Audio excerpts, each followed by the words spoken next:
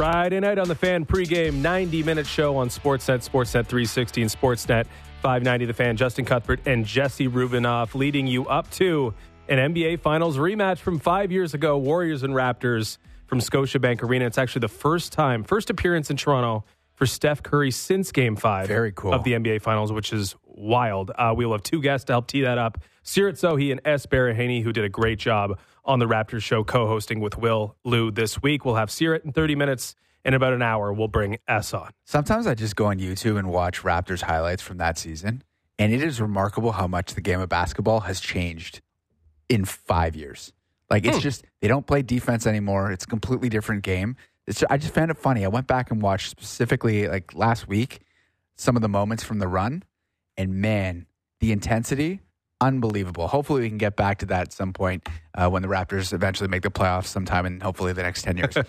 Blue Jays under the lights tonight against the Yankees. Chad Dallas against Garrett Cole. Keegan Matheson's going to join us from Steinbrenner Field in Tampa Bay, which is just down the road from where the Jays are going to open the season less than a month from now against the Tampa Bay Rays, which will be exciting. Excited to talk to Keegan about, it's crazy that we're already here in spring training. It feels like we're full swing now. Yeah, we are definitely full swing spring training under the lights tonight, under the dome, I guess, when we get started in earnest. And we have a trade to break down in Leafland. A boosh to the lineup, according to Maple Leafs, Morgan Riley. Not my joke. All number 44s. We'll discuss the return of Ilya Lyubushkin in a moment. But as we wait for Keegan Matheson to join us, I think he's with us now. So let's just get right to it. Because we got a trade in Leafland to break down when we get an opportunity. But an opportunity to talk to Keegan Matheson, always worth taking, welcome on, Keegan. How's everything going down there in Florida? I'm doing well, guys. You guys scared me. I heard we've got a trade, and I've been eating dinner. My goodness, the heart rate goes up quickly. But it's good to be here. It's good to be down in Florida. Happy to be on, guys. How you doing? We're doing pretty good. Yeah, you're settled in Florida now. Everybody's settled in, I guess. Like, what's the first move from you? Because this is an annual occurrence, of course, for you, getting down to Dunedin. Is there something you love doing when you first get to Florida? Super target, baby. You got to set up the room. You need to make the room your life. Because I'm in that hotel room for, 45 days. I used to make the mistake of treating it like a long hotel stay. Now I move in. You got to set up your life a little bit. You got to get more than just the hotel amenities. So right between the airport and where I stay on Clearwater Beach is a big, beautiful Target. So I run in there, make some very aggressive financial decisions, and try to turn that hotel room into something that I'm not able to tell as a hotel room, but it's been a good time. I know when you come down to Florida, like everyone else who goes down there, you're sort of looking for a story that'll perk your interest. There's sort of all the same storylines and headlines going into spring training. This time it was Alek Manoah, had his Vladimir Guerrero look. But is there anything through the first couple of weeks of spring training here that has forced you to maybe raise a little bit of an eyebrow and has grabbed your interest? Yeah, thinking about the early days, guys, this is a camp, frankly, for the second year in a row. I remember last year, the only roster competition was Nathan Lucas versus Otto Lopez for the last spot, which ended up not mattering at all. They barely used the 26th roster spot. This year's kind of the same. No big competition. I think it's about the prospects. It's about Ricky Tiedemann. It's about Aurelvis Martinez, the guys that represent upside on this team. Because when you look at the new MLB players, you're looking at Justin Turner, Isaiah Kiner-Falefa. Guys like this represent stability and keeping the floor safe on this team. But if you are going to look at somebody changing the ceiling and changing the trajectory of who the Blue Jays are, it looks like it's going to have to be someone younger. Ricky Tiedemann looks ridiculous. He's a guy who's going to be back on the mound here these next few days. He's packed on muscle. He is testing the limits, I think, of what the human body is capable of right now as a lefty. But if he clicks, he's the ultimate prospect, the ultimate guy you can dream of. And I'm sure if we went in the Fan 590 archives, we have audio of me saying this, only with the words Nate Pearson attached to it. So there is always that caveat, I know. But watching Ricky Tiedemann, my expectations and my impression of him was already extremely high. Coming into camp, he's the number one prospect. We have him as number 29 in MLB. His ceiling is crazy. If it can all click, watching him has been so impressive. And this is a team that, frankly, needs some upside. If you're going to get into those 90, 95 win range, you need some upside. That's going to have to come from the young guys. So semi-floored, or at least on the path to being floored when looking at Ricky Tiedemann throw the baseball down there in Dunedin. I wonder what your impression was of Alek Manoah before the start that we saw a couple days ago. Because Alek Manoah, everyone was impressed, right? Like trimmed down a little bit. He's got the hair, he's got the beard, he's got everything cooking. He looks like a positive guy. And it looks like, hey, there's a chance that we could just return to form here. Then he goes out, plunks 3 batters. It's not overly impressive. He's not really down in the dumps after. No one's really uptight about exactly what happened. But how does, the first impression contrast with, hey, he's out there throwing pitches against live batters impression when looking at Alek Manoah's first week down there in Florida? Yeah, I think Alek is such a great example of trying to balance what matters in spring training. Now, if Kevin Gausman had hit 8 batters in a row, I don't care. Maybe get him out of the game and save some lives, but if it's Gausman, whatever. We've seen what he does every year. Certain players have earned the right to take spring training at their own pace. And that was Manoah a year ago. He was coming off a third-place finish. He looked like the ace for the next while in Toronto. But he's in a place now where, yes, he has the inside track on that 5th job. It's completely his to win or lose. But you still need to see it showing up in games.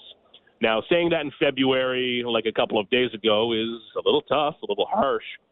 But you really want to see the offseason changes result in something. And that's when you can start to believe in someone being in very good shape or someone having a new pitch, a new velocity. That's when it can really get exciting, when you see it happening. Now, Alek was happy. He liked where his velocity was, and that is something. But the control and losing pitches is a little bit more of what we've seen before. So really loved where he was at and loved what I'd seen before that start. But then you see it, and it feels familiar. So I think he is someone who will look better next time out and start to reel in that control a bit more. But he's unfortunately in the position now where we still need to see it. If Gausman or Barrios or Bassett or even Kikuchi this year has a bad outing and says they felt good, I'll say, great. That's what matters. With Alek, I think we still need to see it a little bit. It's kind of still in that competition mode.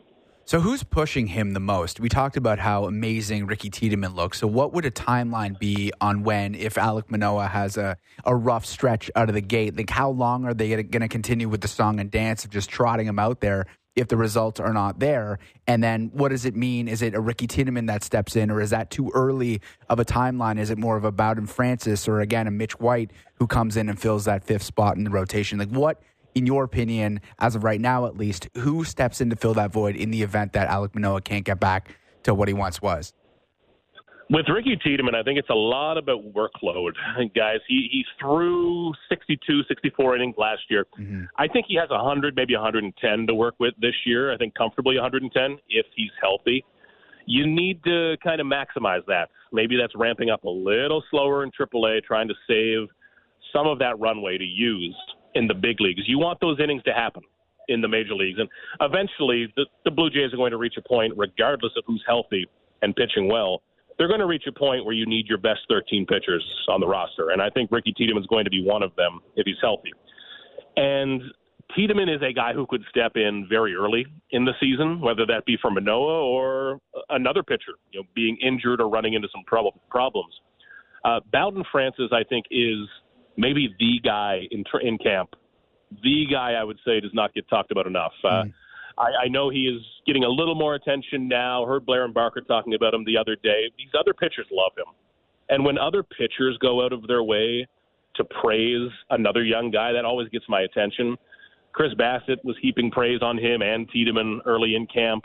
Bowden Francis has really good stuff. He's finally getting built up more as a starter instead of being stuck in that middle zone. And I think it really suits him well. I think there are a lot of teams in Major League Baseball where Bowden Francis is in the rotation. And it's a luxury for the Jays to have. I have not liked their depth in the rotation the last couple of years, and they've been fortunate they haven't had to use it, but it looks better now. Chatting with Keegan Matheson of MLB.com. So the first move in Florida was, go to Target, make things feel like home. I feel like the first journalistic move was to check in with most of the starters. You mentioned Bassett, and you recently caught up with Barrios. Not dwelling on what happened last fall. What does that say about how Jose Barrios, sort of the athlete, the competitor, and the person? Yeah, I have so much respect for Jose Barrios. Did before all of that happened, before the incident. And I guess if you can call something the incident and people know what you're talking about, that describes it pretty well. Had a lot of respect for Jose before that, and that's only grown. He is someone who is a very thoughtful pitcher and someone who's very introspective. And I think we learned a lot about this in the year where he was bad. Frankly, a lot of coaches said that Jose went out of his way to own that and to tell his teammates, this is on me. I'm trying to do more. I'm letting you down more than he even needed to do. And you're seeing why he's so respected around baseball right now. So it's something that he had to deal with, and it's something that had to be uncomfortable, guys, because he's in the middle of this discussion. But all he did was pitch 3 of the best innings I've seen him throw in a Blue Jays uniform. And he still landed in the middle of this narrative and this discussion that dominated weeks of the offseason. Mm-hmm. And he's a guy who I think is more eager than anyone to get back to that point because he was on the mound in the playoffs against his old team. Not only did he look good, he had some edge to him in that game. Like, that was a different version of Jose Barrios. He looked fantastic. Yeah. So for him to be able to get back to that, I think would be huge. He is in camp. He's a guy, and I feel like it doesn't show on TV enough.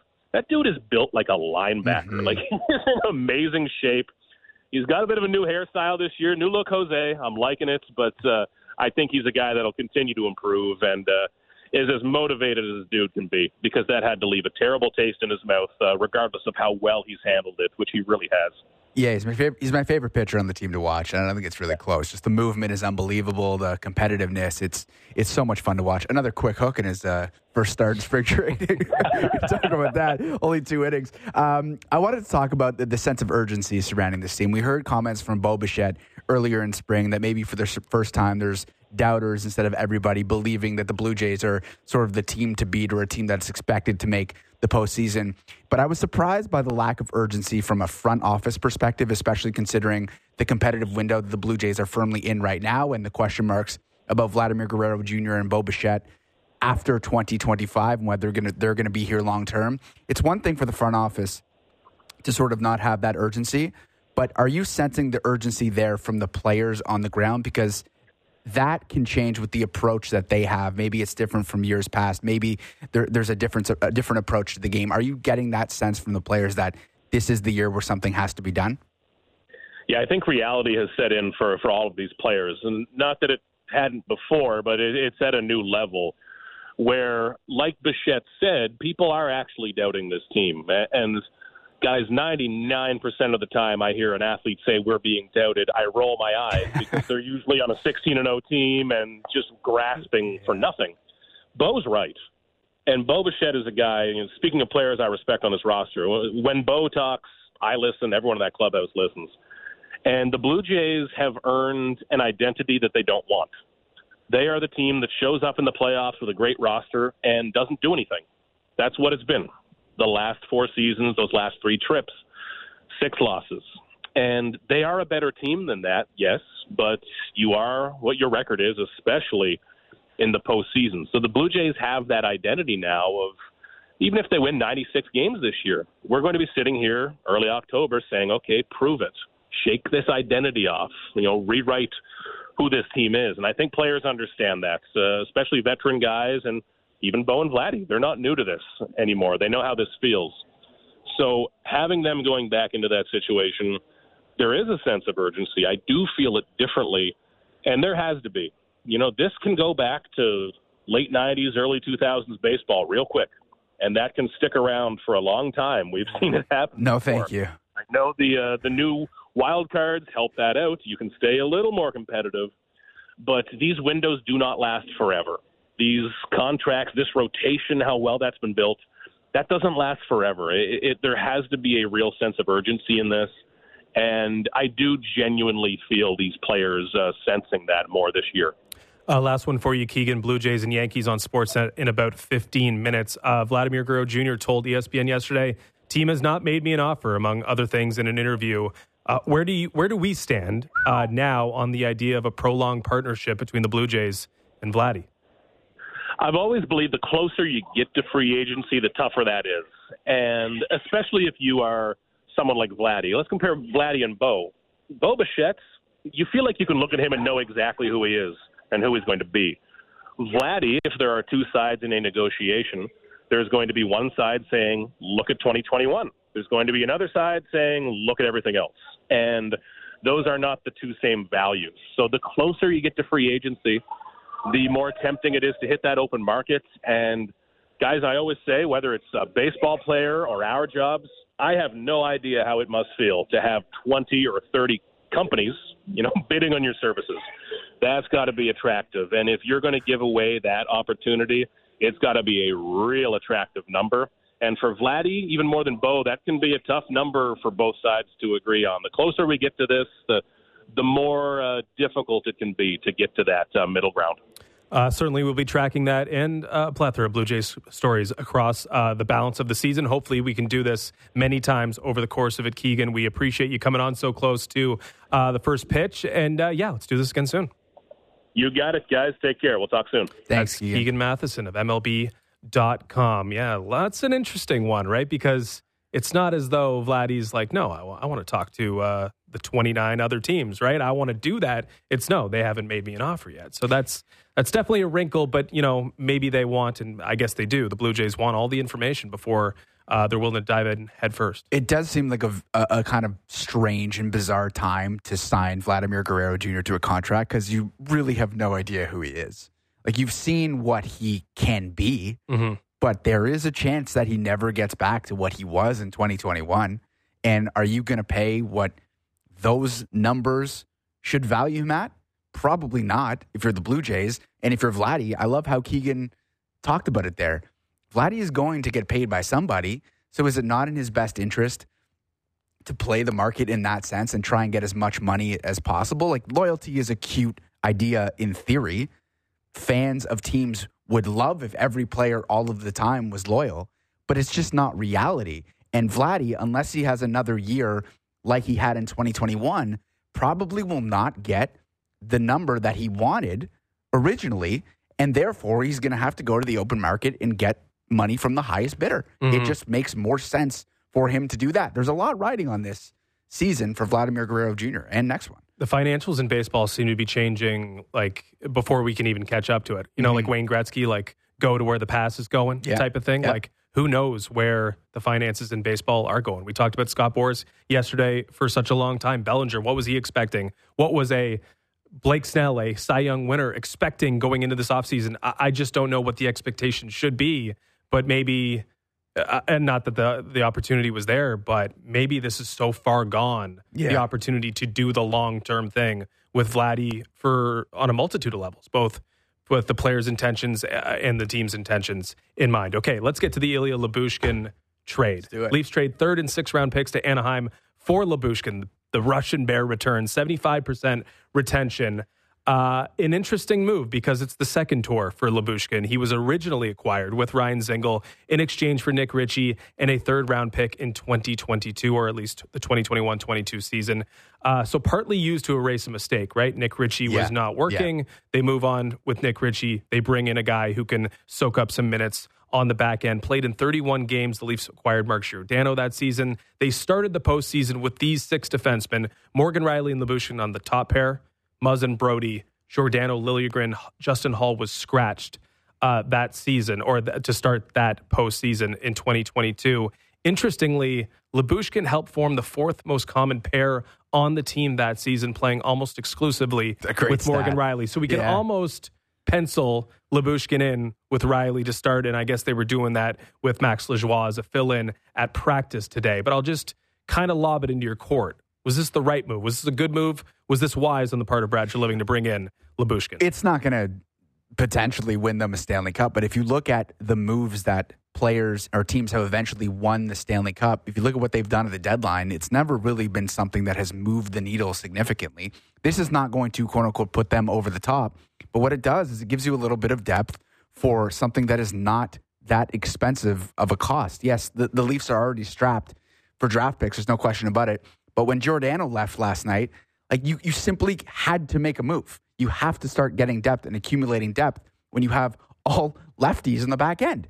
It's like, and not only that, when you have Morgan Riley and TJ Brody playing the way that they were playing together, you needed to find somebody else who could play with Morgan Riley and who actually has done it in the past and proven that it can work. And Ilya Lyubushkin is a guy who could step in and do it.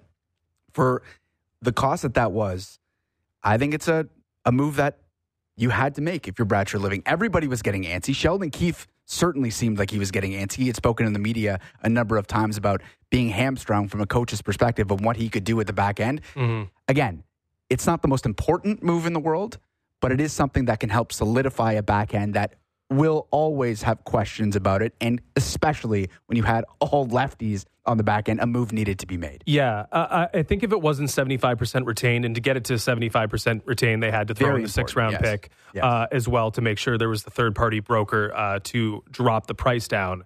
But paying more to drop the price down, I think to me, basically ensures there's another move, right? This isn't the half-measure approach that they're going to take going into the playoffs. They're going to try to bolster this lineup, whether it's another defenseman or a forward, what have you. I do feel a little bit for Morgan Riley because, you know, he's played really, really well this year. He maybe is responsible for like the touch point moment of the entire season, going after Ridley Gregg, and the Leafs respond with 7 straight victories.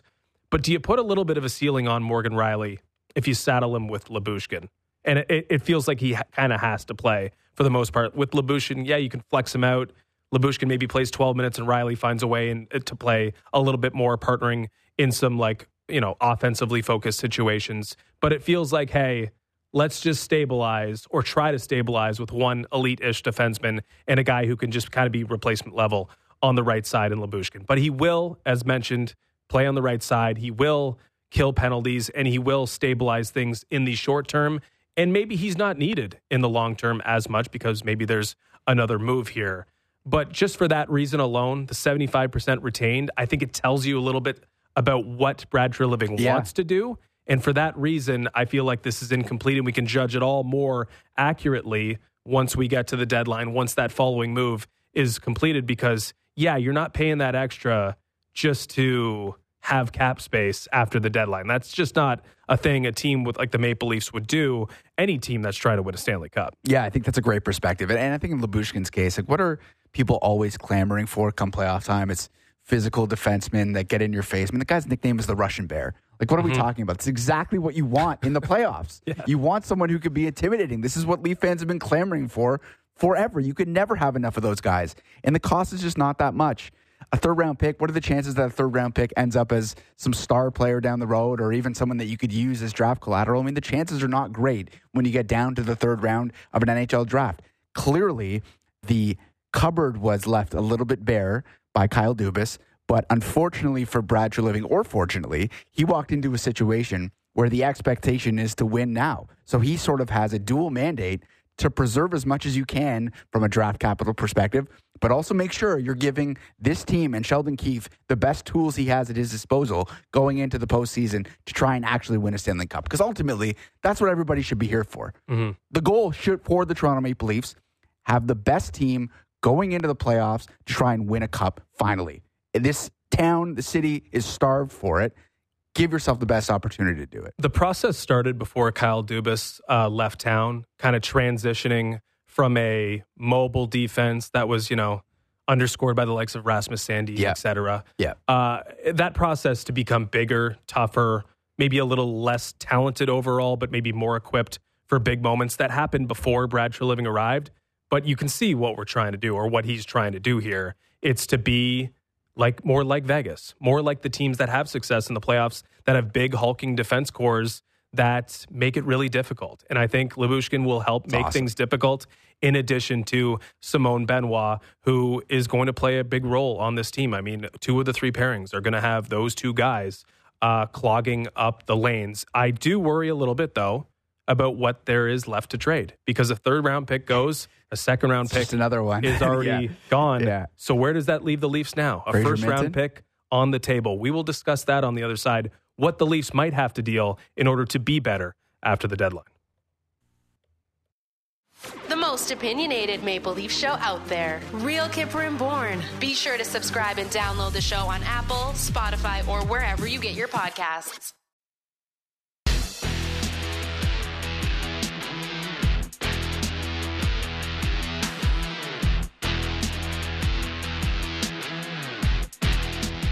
All right, back on the Fan pregame, Sportsnet 360, Sportsnet 590, the Fan. Steph Curry returns to Scotiabank Arena for the first time in 5 years, at least on court. Finals rematch from 5 years ago. It's going to be a good one on Sportsnet 1 tonight. We're going to have Sirat Sohi in about 5 minutes, and then Esper Haney did a great job on the Raptors show this week in about a half hour. But we were talking about the Maple Leafs cupboard and what they might do post Lyubushkin acquisition. Yes. Before the break there. And it's, you have to ask that question because, hey, Lyubushkin is the bare minimum type trade, right? Like if you keep the financial flexibility with the trade because it's 75% retention, but it costs you a third round pick. So it's going to be more to get more, right? At least you would think. For 2024 in the draft, they got their first round pick, no second rounder. They got a third round pick from the New York Islanders still, 3 picks in the 5th round, as well as some late round draft picks. Next year, nothing in the first 4 drafts, although there's a condition on the first round pick. And their second round pick in 2026 has also been removed from the docket. So there's only much that they have to give, right? And if they're going to give more than a third round pick or get more than Lyubushkin, well, it's got to be a first rounder or it's got to be a prospect in the system already. So Brad Treliving was asked about his willingness to deal a first rounder. Let's hear from Brad. To me, and I know there's all sorts of talk, in the right deal, to me where our team's at, you'd want to help the team. I think you got to be careful with first round picks for short-term help. As the manager, you also have to look at not just the next 6 weeks lens, but you balance it. And so we've tried to look at opportunities that could help our team using any and all capital we have available. So I think that's fair, right? I mean, we're going to judge any deal and what it cost in any deal based on what's coming back for the Toronto Maple Leafs. And having, the rental is maybe something you would be, even despite the level of talent, you'd be a little gun shy maybe on the rental to give away the first round pick given what's in the system for the Maple Leafs. But really the only thing for me that would be off the board, and again, we're talking about what's reasonable here, would be trading Easton Cowan. I feel like it kind of starts. There's a line there, a line in the sand. Dubas to Treliving. Well, Cowan was Treliving's pick. Cowan is having this unbelievable year. 27 Cowan straight fits point, where this team might be going in terms of identity, given that he's not just a talented forward, but he's a gritty guy and something that the Maple Leafs need and are moving towards. So really, it depends on the deal.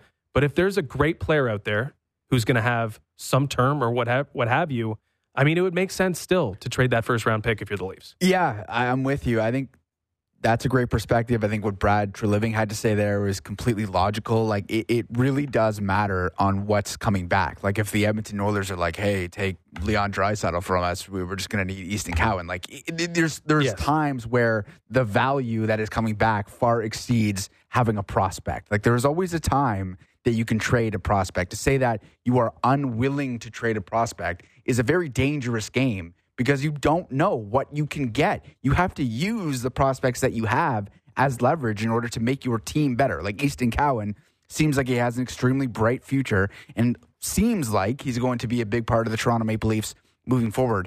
He's also 18 years old. He's 18 years old. A lot can happen from the time he's an 18-year-old playing with the London Knights to being in the National Hockey League. If you can get something that helps you right now that you truly believe can push you from a team that loses in the first round or the second round and get you into a Stanley Cup final or get you into even an Eastern Conference final, which they haven't been to in a long time either. Like, these are calculated moves that you have to address. And you cannot just sit there and say, we're unwilling to move someone because he's having a great year in junior. Like, these things are not...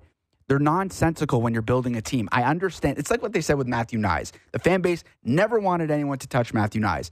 Matthew Nyes is a good hockey player. Mm-hmm. Should he have ever been untouchable? I mean, it remains to be seen. Maybe he's going to develop into a phenomenal hockey player for the Toronto Maple Leafs.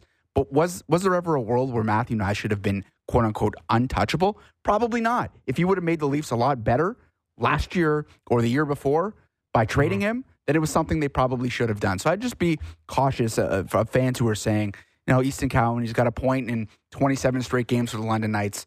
He's completely untouchable. There always could be something coming back. This is good. You got to be careful holding prospects in too high of a regard, certainly in this city. But what you have to be mindful of is just bankrupting yourself. You have running left. out of currency. Because if you have nothing, you can't get anything when you need it. It's a bit of a and that's pickle. just the reality, right? Like whether it's Cowan or nameless draft pick, you got to have something to get to the poker table at all. Okay, let's switch gears. Go to the Raptors and the Warriors tonight, Scotiabank Arena again. It's the first time we're going to see Steph Curry at Scotiabank Arena on court since Game 5 of the NBA Finals. And to discuss that and more, let's bring in Sirit Sohi of The Ringer. What's going on, Sirit? Hey, how's it going, guys? We're doing pretty well. Let's start with the Warriors because this is a fascinating group. It's always a fascinating group. I think we were talking about 2 weeks ago. I think you were kind of down on where the Warriors are, and it's not like they went out there ahead of the deadline and really moved heaven and earth to be better. There was a heaven and earth possibility with LeBron James, I suppose, or reportedly, but that didn't happen. And now this team is just adjusting with what it has, and that includes moving Klay Thompson to the second unit. But what is this version of the Warriors? Are they on some sort of upswing with these changes, or is it just an average team that's kind of reached its own level of optimization? No, I think that they've really found something since the trade deadline. I imagine that there was a level of calm that probably emanated through the organization. But I think beyond anything else, there's two factors. Before the lineup change even happened, the current starting lineup of Curry, Brandon Podziemski, Wiggins, Kuminga, and Green was just blowing the tops off buildings. So starting them was basically the best move that you could possibly make. And then since Klay Thompson has come off the bench, granted, small sample size, it's only been 6 games, but he's almost averaging 20 points off the bench. You got Chris Paul back.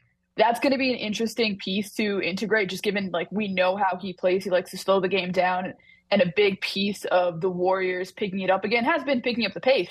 I liked what we saw from him the other night against the Knicks, where in his earlier shifts, he was really just trying to push the ball up the floor. Then they got him down in the game late in the fourth quarter just to slow things down, to stop the Warriors from doing that Warriors thing that they just seem to never be able to get away from doing when they have a big lead and they manage to blow it. So it feels like they're really finding a way to use him correctly as well. And then just the young guys, Kuminga, Moody, Podziemski, they've just been playing incredibly well. I love when they have those guys out there with Draymond Green and Steph Curry and Green being back. You know, I think that's probably the biggest factor with this team, is just how much you have to live with the fact that Draymond Green is your engine, he's your fuel, he's your heart, he's your entire defense. And boy, has he just been incredibly defiant since coming back from his suspension. It seems like after the early apologies, he's just kind of back on his Draymond stuff. You know, I don't think we can swear on air here, but I think you knew what I was going to say. Yeah, we got it. Maybe one day. So yeah. But yeah, it's been interesting to watch. I don't think that, you know, the Western Conference is just so strong that you give the Warriors a shot just because of their history. I don't think that this really changes the picture in terms of who they can be in, you know, let's say, like, are they making the finals? I don't think so. But at the same time, they're at least, you know, they're back in play. Yeah. Yeah, that's such a good point. Like, when I think of the Warriors, I feel like I can trust them going into the playoffs, that you're probably going to get the best version of them. But I got to be honest, I look at the rest of the NBA, and I'm having trust issues. I have no idea who's actually good. There's teams that we haven't seen near the top of the standings up there, like the Minnesota Timberwolves, the Oklahoma City Thunder. You look in the East, I mean, Boston seems like really the only sort of sure thing in the NBA. And are they even really a sure thing, or are they more of a regular season team? I just don't know with any of these teams. When you try and evaluate who's for real and who you trust, who are some of those teams? Because I can't figure out who it is for me. Yeah, I mean, there's a lot of teams will make you wobble. You know, I think the Celtics, you mentioned, are a great example of that. You look at every single stat on paper, you look at their experience, you look at the fact that they are easily the best team in the East. I personally think that they should win the East just because you look at the things that all these other teams are going through. I think Cleveland is, I mean, they're not really a dark horse. They're now the second seed in the NBA, but since they've reintegrated some of their healthy guys, I think they need to figure out some lineup issues. Right. I think they can be really strong if they do. And you look at some of the lineups that they're closing with, they're better than that starting lineup that they have with Mobley and Garland back that just feels jammed up both on the back court and the front court. But the fact that they're not finishing with that lineup is encouraging to me. But it's also, it's March. It's not really the time that you should be thinking about who your finishing guys are. So that's a point of concern with them. With Milwaukee, I'm just like, God, I mean, look, the Doc thing, the Griffin thing, we can all talk about it. I think they've been better defensively for reasons like bear themselves out in the X's and O's. They definitely just played a more sort of balanced style between being conservative and aggressive. They put out more coverages. They're trying harder. But if Chris Middleton isn't healthy, these guys aren't going anywhere, and I worry a lot about them having just such a thin front court overall. They have a lot of structural issues. The Knicks just can't seem to get healthy. Yeah. The Sixers, Embiid's coming back. We don't know what that's going to look like. It seems like they traded defense for offense.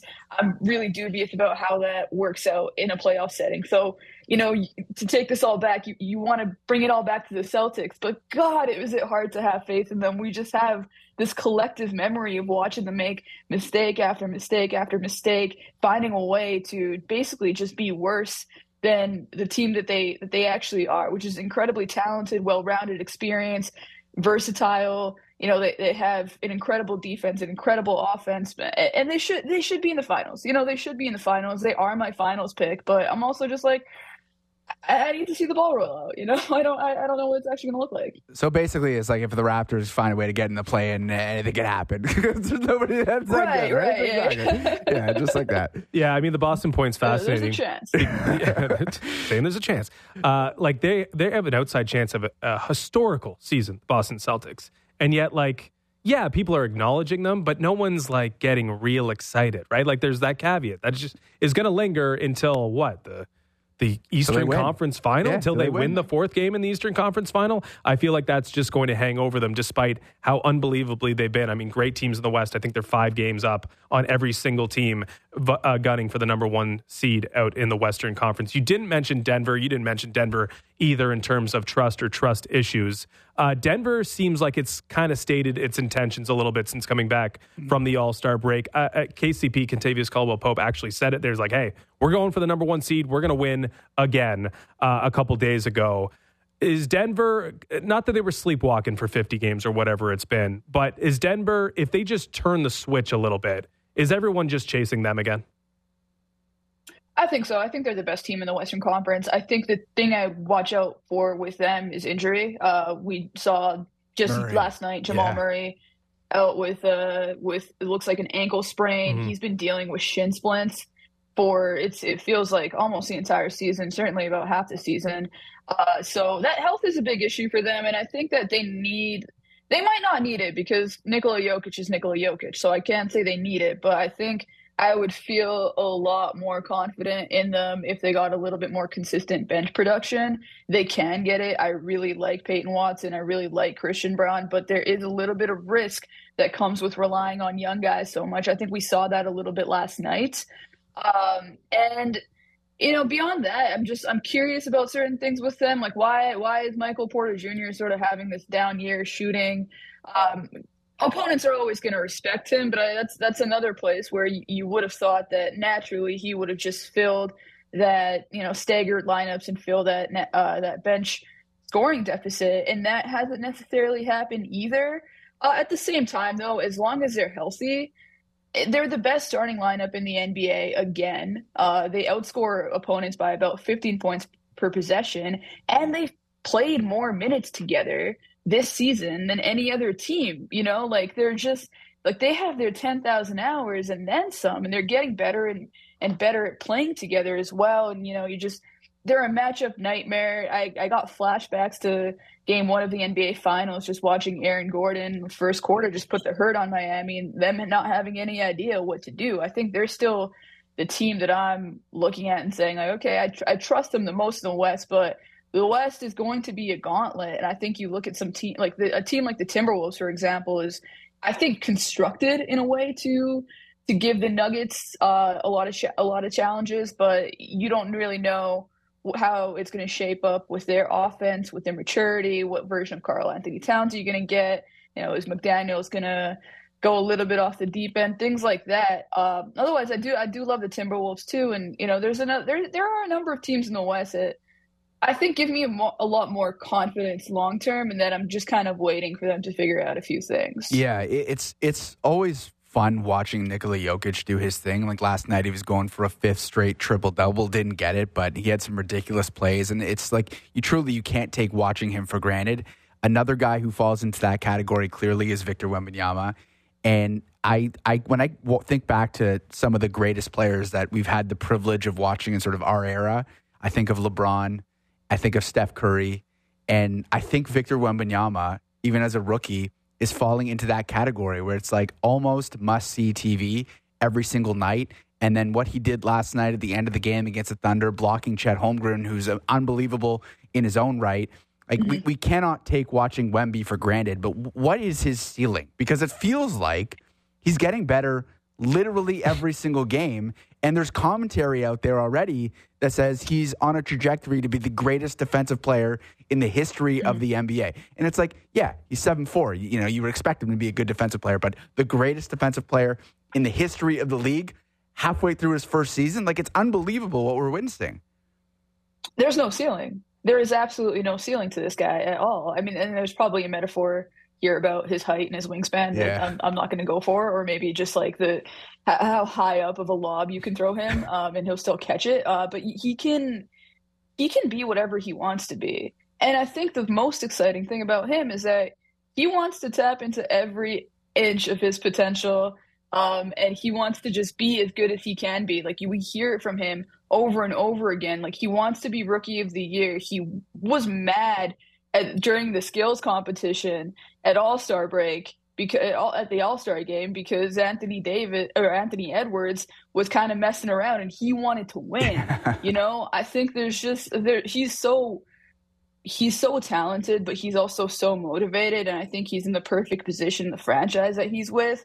And as far as defense, I think just let's talk about that last play, right? Like we're talking about Chet Holmgren, who with his length, his ball handling ability, and his height is able to create distance from basically anybody. You shouldn't be able to block Chet Holmgren, but Wembanyama does it like without even leaving his feet. Yeah. And you think about how many guys that can guard Shai Gilgeous-Alexander, and it's pretty close to zero in my opinion. But then you have Wembanyama once again actually being able to predict what the one guy that you can't really predict what move he's going to make next is SGA in my opinion as far as scoring goes. And again, he just like blocks him. He can block you on both sides of the rim without being on the other side of the rim. He breaks all these rules about basketball, but like, hey, use the rim as your shot blocker.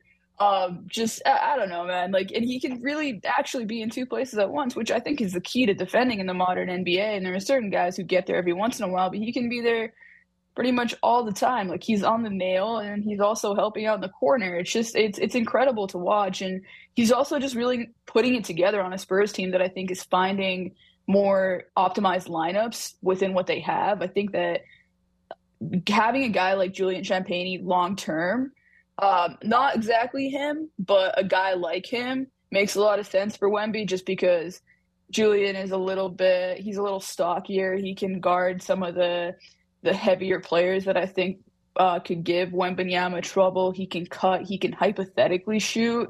He's not really moving the needle on that end, though, in my opinion. So they're starting to, I think, see what works best around him. The other thing, you take Champagnie out of that lineup that they have now starting, and you put Keldon Johnson in there, and they have they're outscoring opponents by like 25 points. So different I mean, team. they're kind of figuring things out. Yeah, they're figuring things out as a team. It's not leading to wins yet. You don't want it to either. You don't really want like a Luka situation where they get so good so fast that now you're kind of wondering if they will ever have enough talent around him. But I mean, man, I don't know. What do you say about the guy? He could end up being the greatest player of all time. I mean, you don't want to put those things on him because he's still so young, but there's just no limit. He's breaking the game. I was watching at halftime of the Denver game last night. I was watching the game with my mom. I'm back home, and she was asking, like, who's the tallest player in the NBA? And he's not actually the tallest player in the NBA, but because of the spirit of the question, I was like, I'm going to put on some Victor Wembanyama highlights for you. She just starts laughing. Mm-hmm. You can't do anything. He's just unfair. He can do anything he wants to you. And I think it's just, I don't know. It's clear he's breaking basketball. He's just taking it to a new place. Yeah, it might not be the greatest rookie season ever, but I feel like it might be the greatest jump from game 1 to game 82 across a rookie season. Chet Holmgren was the favorite to win Rookie of the Year for the first 3 months of the season. I guess not preseason favorite, but Chet was better for a good chunk. And now Wemby is doing something better every single night he's out there. And it feels like the way he's going, the trajectory he's on, it's going to be scary what he is at game 82, let alone season 8 when we get there. Last one for you. Got to ask you about the Raptors. 3-1 since the All-Star break. Three wins in a row to get that pizza party and a competitive loss to the Dallas Mavericks. Anything instructive here with the Raptors since coming back from the All-Star? And it's okay if there's nothing really. No, I think we're seeing a lot of good stuff from them. I think there's just been a number of growth points for them. I think the first thing I'll say on Scotty Barnes is that since the incident in the San Antonio bench where he left and there are some questions about his leadership, and it kind of was at a boiling point in terms of just his body language and things like that. Multiple times I've seen now where you see him wanting to erupt at the end of a play. He'll smack the ball and then he'll just keep it moving. And I think that is just as important as some of the stuff that we're seeing on the court as well. So that's a great growth point. We talked about Emmanuel quickly last time I was on, I think, about how he just hadn't figured things out. And I think that's been huge as well. It seems like he's just been a lot more aggressive. He's had the ball in his hands a lot more, it seems like. And it's the coaching staff really, really wants him to be more aggressive. And it seems like he's just finding his sea legs as the number 2 creator, as the lead ball handler. And to be able to do that after the All-Star break, I think it just really bodes well for the summer for him. RJ's been incredible. We know Grady Dick is even figuring it out. I don't know, there's just a lot of things that are coming up right for the Raptors. So I think it really helps them, in my opinion, to have this stretch going into the offseason now to actually see what a competent version of this team looks like. I still would love to, and also you got to give it to Jakob Poeltl for his defense and just how much better he's been since recovering from his ankle injury as well. So there's a lot of good stuff happening. I still think that, when they get into their second and third actions and stuff like they did against the Mavericks, that's when you sort of start to see the things that teams will live with. You start going from a yak layup to a yak floater too many times, and the offense can kind of create more Gary Trent mid-rangers as opposed to RJ Barrett at the rim. I think that type of stuff kind of shows you what their points of weakness still are. But I don't know, ride it out and see what you need, right? I still think more shooting, obviously, but beyond that, that's kind of an obvious answer, right? So it's a good opportunity for the front office, I think, to dig in and see what they want to do in the offseason. Yeah, we could be pacing toward a hopeful end to what was a frustrating season, and I think that would be a good story to write for this Raptors year. Searat, always appreciate you coming on. It's always great catching up with you, and we'll do it again real soon. That's Searat Sohi of The Ringer. Quickly, we got to get to best bets, but a note on tonight's game. Michael Grange reports earlier, Warriors plane was delayed getting out of New York last night. Mechanical issue. Didn't take off till 5 a.m. Didn't land till 6. Didn't get to the hotel till 7. So the Raptors maybe have some sort of advantage built in. But I don't necessarily want to go Raptors or Warriors tonight. I just think that might land on Curry. Curry's first game in Toronto. Of course, he was putting up shots in Toronto as a little kid. I think he rises to the occasion tonight. If his team's not really feeling all that good, maybe it's on him to put a couple threes in the bottom of the well, as Paul Jones would say. So over 30 in points, plus 105. Also like the Kings to win the Pacific Division, 20-1. I think you're bang on with that. The Coyotes taking on the Senators tonight. Arizona, obviously, losers of 14 in a row, playing in a back-to-back. I like the Sens on the puck line, playing better hockey as of late. So I'll be rooting for the Ottawa Senators tonight. There you go. Rooting for the Ottawa Senators. We will be back on the other side on Sportsnet 590. The Fan will have Esper Henny on to talk about the Raptors and Warriors a little bit more before we throw it to Jonesy and Eric Smith for the Raptors and Warriors. We'll be back in a second.